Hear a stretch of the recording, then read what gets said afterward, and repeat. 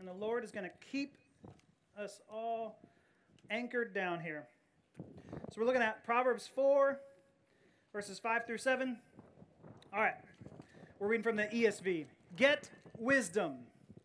Get insight. Do not forget and do not turn away from the words of my mouth. Do not forsake her, and she will keep you. Love her, and she will guard you. The beginning of wisdom is this: get wisdom. And whatever you get insight. All right, this is the word of the Lord. Thanks be to God. All right, let's pray. Father, we ask that we would be able to hear from you. This is your word, and we do thank you for it. Would you speak powerfully to us? Would you wake up any parts of our hearts that are closed off to you? And would you comfort the parts of our hearts that are living in fear? And so, Lord, would you do a mighty work this morning? We pray this in Jesus' name. Amen. All right, well, I want to begin today with a question. Woo, that wind. I'll just go like this.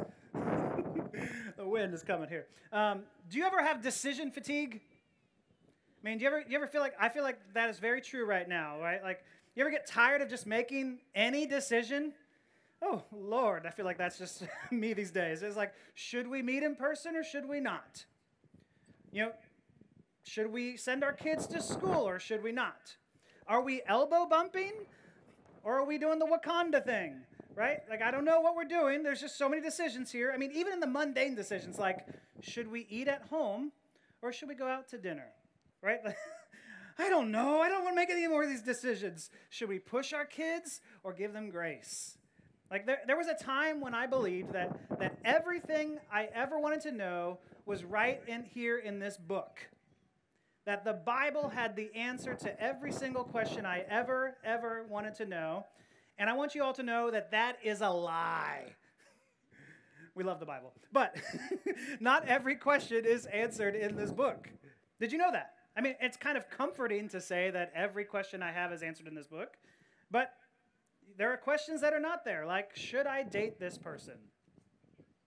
Should I marry this person?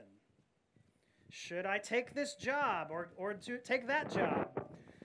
Do I get a college degree or just go straight into my career? You know, what do I want to do when I get older? I don't know. Do I buy this house or not? And all these questions keep coming around, and there's this ever-growing fear that we're going to make the wrong choice. Do you guys know that fear? Do you know that fear inside of you that could just be paralyzing? Do I go left or do I go right?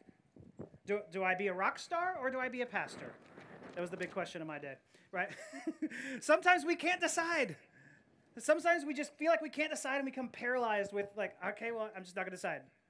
And I think wisdom helps us make these decisions that are beyond our knowledge, that are beyond the clear cut, that are beyond what the Bible is explicit about. And so I'm not going to tell it's not going to tell you which house to choose or which candidate to vote for or whether you should hit submit on that tweet or not. Wisdom is knowing what to do when there are no rules. And it's not just regarding morally neutral things. I mean, just because it's not specifically spelled out here, wisdom, it helps you discern the right decision from a wrong one that also could be a sinful one.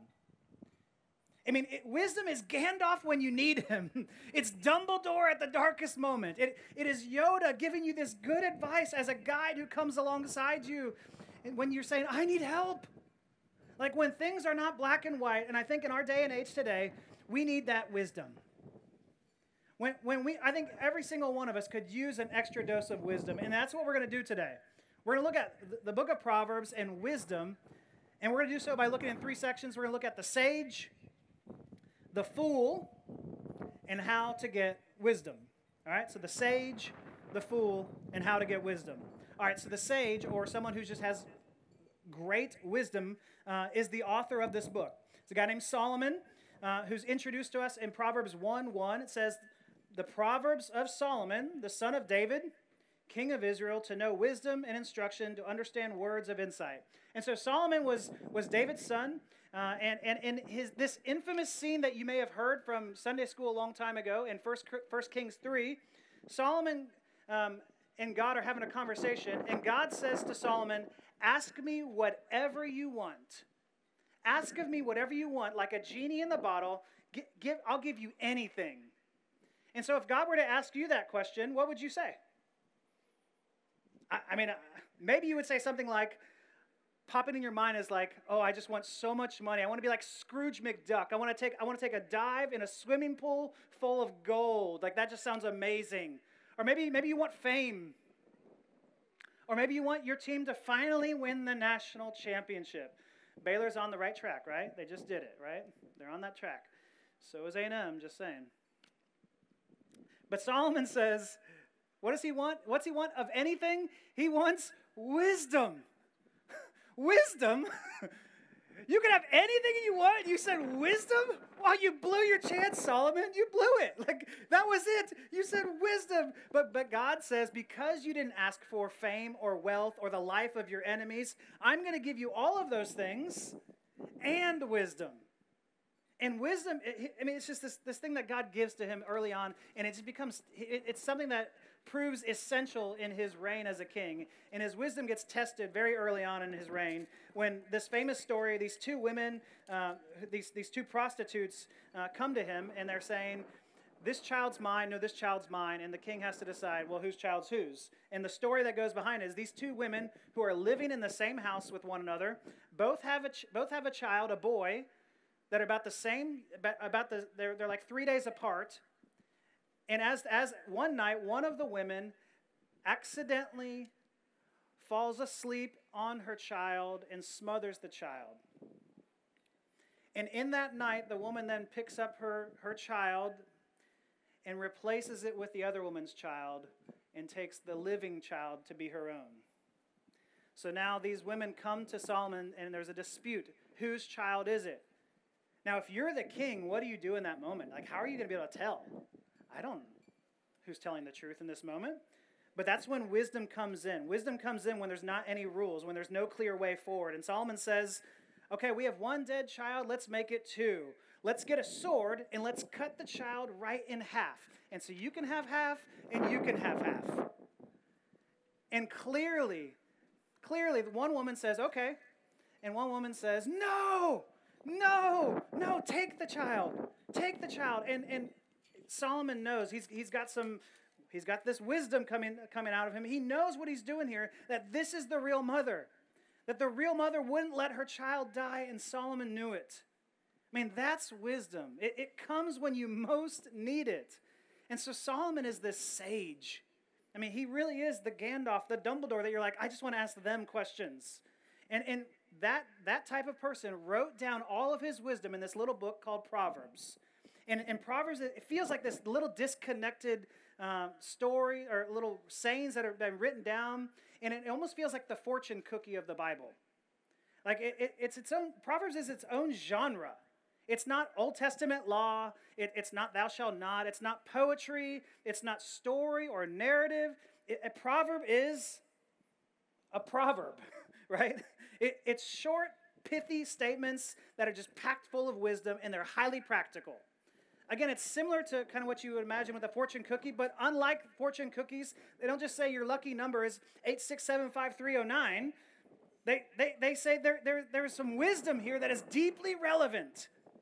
And so one of the reasons Proverbs are just so incredibly crucial to our life is because when you are about to make some all-important, life-changing decisions, and you have people around you just saying, decide, choose right now, make a decision, go or don't go. Buy or sell, take it or leave it.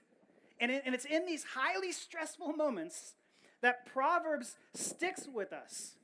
I mean, I can remember when we were thinking about, we were selling our home, and someone had put an offer on the house. In the back of my head, I remember thinking, a bird in the hand is worth two in the bush. Meaning, what I have, an offer is more important now than the potential offer out there, right? And we decided to take a house offer based off of that proverb, right? Like, it's an offer, we better take it. We sold our house based off of a proverb.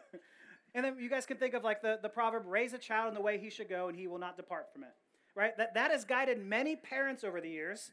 And these statements like this, they just keep with us. When we decide these big decisions, these most important decisions in life, and chances are you've actually made decisions based off a proverb. And I would say most of us actually know many modern day proverbs. All right, I know it's distracting up here. I think I can grab you here right now. All right. I want everyone to be with me on this moment here. It's going to be an interactive moment here. All right. I think many of us know some modern day proverbs, and I want you to shout it out wherever you're at. Whether you're sitting in front of your car or you're in a car with people, I want you guys to test each other if you're around someone else to see if you know these modern day proverbs. And so I'm going to say the full proverb, and you just say the last word. I'll leave the last word blank for you. All right, so let's start the first one. Actions speak louder than... Oh, my goodness. Well, you guys are good. Okay. All that glitters is not... Okay, there we go. Apple a day keeps the doctor. Better safe than... Birds of a feather flock. Do as I say and not as I... Don't cry over spilled. Familiarity breeds... Okay, that one was a little rough. Contempt. The grass is always... Look before you leap. There we go. Questions that one. No pain, no. And out of sight, out of... And let me give you one more. Time heals all, which is not true. But how did you do? Right? How did you do? Chances are you knew most, if not all of them. And that's the power of a proverb, is that they just stick with you. You remember them. But the problem with proverbs and the problem with wisdom, though, is you actually have to want it. You actually have to want to be wise, and that's when we meet the fool. The Bible describes the fool as the antithesis of the wise, right? The fool in Scripture is not this derogatory term like, oh, that fool, that idiot, that buffoon, that cotton-headed ninny-muggin, right? It's not that. In Scriptures, a fool is someone who is just out of touch with reality, right? In Scriptures, a fool is one, it's not saying that they don't have a high IQ. It's just saying that they are foolish and that they are choosing to believe foolish realities. And so you can be really smart, but foolish. Or you can be less informed on things and events and still be very wise. And so the Proverbs talks about three different types of fools. There's three different types of fools. The simple, the obstinate, and the mocker. The simple, the obstinate, and the mocker. In Proverbs 1:22, it gives us all three, actually. In Proverbs 1:22, it says, "How long, O simple ones, will you love being simple? How long will scoffers delight in their scoffing and fools hate knowledge?" I mean, do you see all three in that verse right there? Simple, obstinate, mocker. Now, typically, we give more grace to the people who have the foolishness like our own, and we judge the others. But we all struggle with at least one form of foolishness or the other. But let's look at this. The first is the simple. Proverbs 14:15 says, "The simple believes everything, but the prudent gives thought to his steps." So the simple believes everything, meaning the simple fool is gullible, right? To be simple is to be so uninformed intellectually that you can't discern between good and bad ideas. Or simple psychologically, that you're so unsure of yourself and who you are that you can't discern between good and bad companions. And so these simple are just gullible. They believe anything. And earlier it said, how long will you love being simple or ignorant? I mean, the simple love being naive. And at the age of 4, it's cute to be that way. At the age of 40, it gets less cute, right? The simple ones want life to just be easy and fun and don't have to think about the complexities of life. Okay, the second one, the obstinate fool. Typically in Proverbs, there's just these are just referred to as just the fool. And earlier it said, fools hate knowledge. They don't even want to know.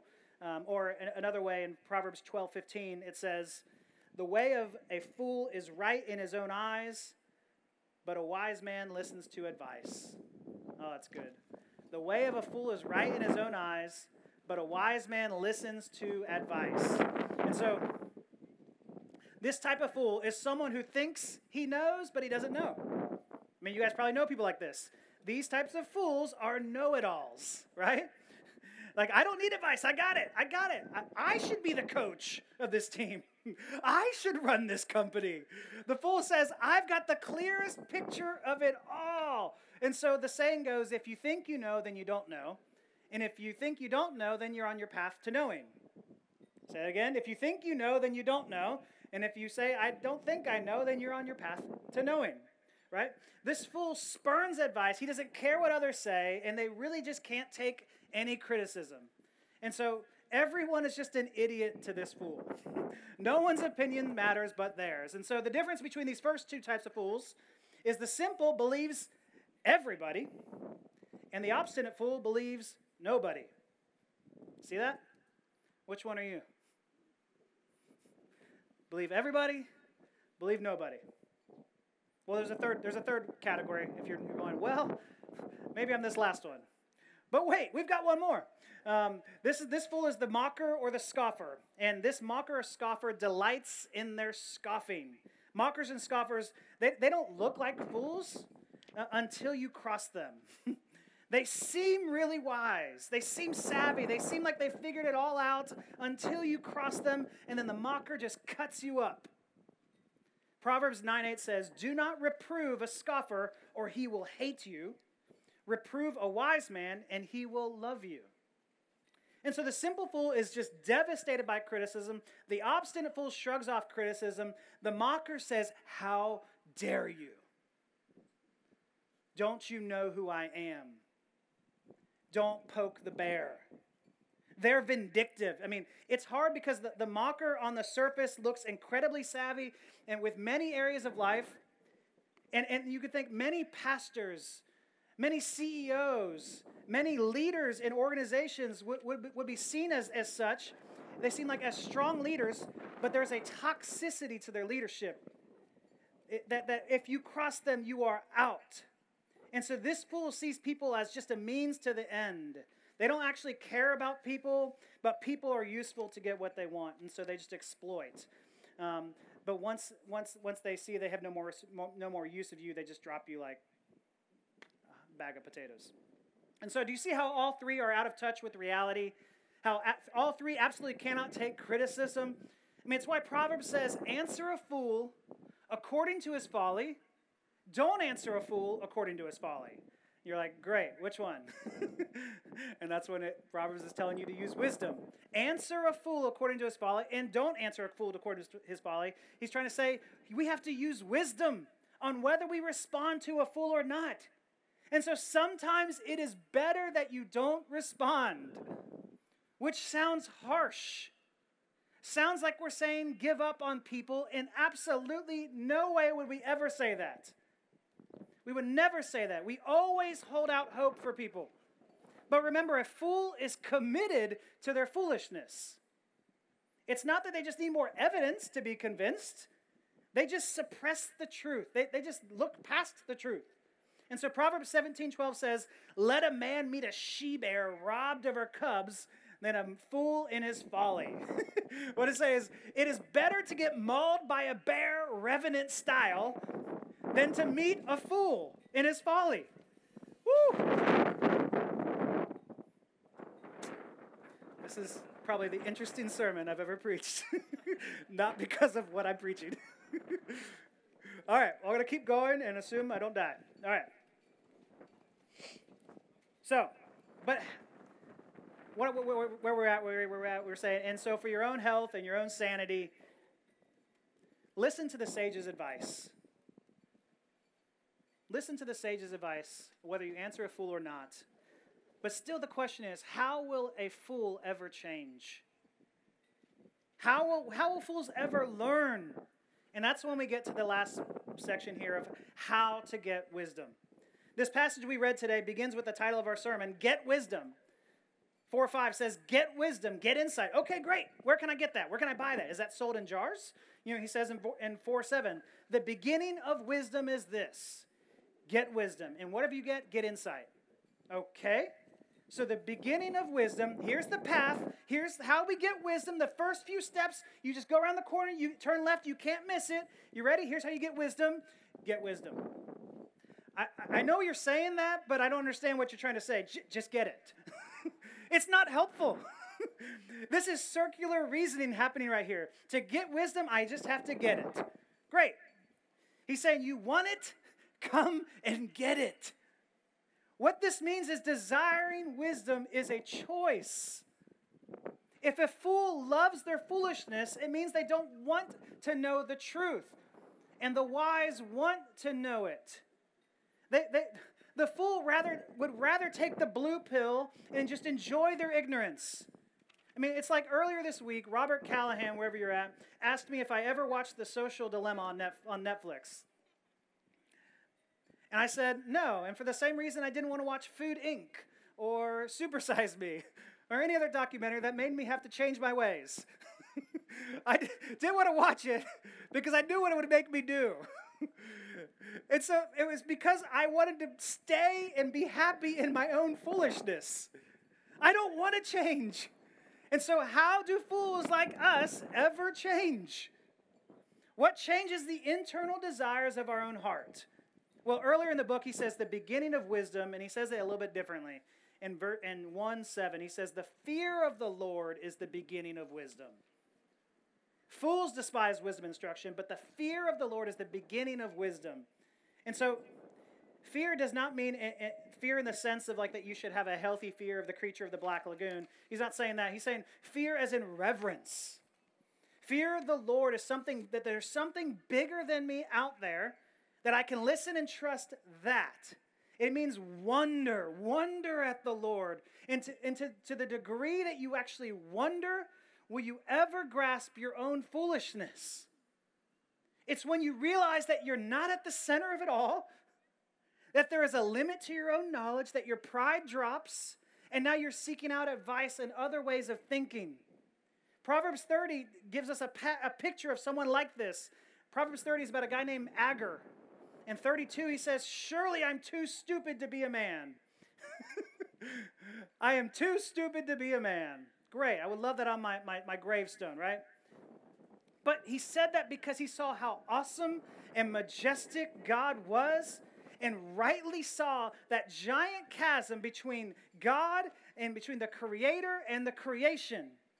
And it's in those moments that we can either sink under the weight of that enormous gap.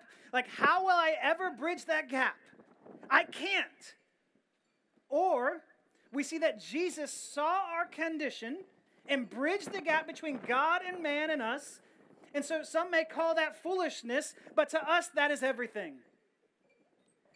The realization is like an ant realizing that he's not an elephant. I mean, I thought I was big stuff. How will I ever come back from this shocking realization? And we could become depressed by that realization. Or we could see out of God's great love for us that Jesus died in our place to give us connection to God. And he doesn't view us like an ant, but as sons and daughters. And it's the ultimate form of wisdom to accept his offer of salvation. Because when we put our hope and our faith in him, we're admitting I can't do it. We're admitting I need help. I need intervention. I mean, is that you? Do you have a hard time asking for help? I mean, that's foolishness if we don't. Reach out. Reach out to Jesus. He longs to deliver you. He longs to deliver on his promises. If you've never put your hope and faith in him, get wisdom. Get Jesus, who is wisdom. Later on, Jesus tells us that one greater than Solomon is here, and that's him, Jesus. Place your hope and your faith in him. Get wisdom. And when we do, making choices doesn't seem to become as overwhelming. Just do something. Make a decision. Sure, there are some guardrails on our decisions here. Ask yourself, why do I want choice A versus choice B? Does choice A lead to sin? Is there some selfish reason, some greed, or some other sin behind that? Does choice B love God and love others? Then maybe that's the path I should be going down. But outside of those guardrails, God loves you, and he will work through your emotions, through opening and closing windows of opportunity, and so you don't have to fear. I mean, are you sinking under the weight of this unbelievably heavy decision that God's placed on you? It's okay. God loves you. See the love poured out on you for you at the cross. You've got receipts for years of his love for you. And so it's not, he loves me, not, he loves me, not, he loves me, he loves me, not. It's, he loves me, he loves me, he loves me, he loves me. And I think a lot of us are just afraid of making that wrong decision. What if this puts my life on the wrong trajectory? What if this ruins everything? That is fear. And perfect love casts out fear. Are you placing more wonder and trust in you than in the God who created you? Let his perfect love cast that fear out. Let his perfect love cast those fears out. And so whether I have to choose left or right, whether I have to choose, do I vote for him or for her? Should I say yes to this decision or should I say no? Don't be a fool. Go to Jesus. Fear the Lord, wonder at his great love for you, and then move outward and into that love. Let's pray.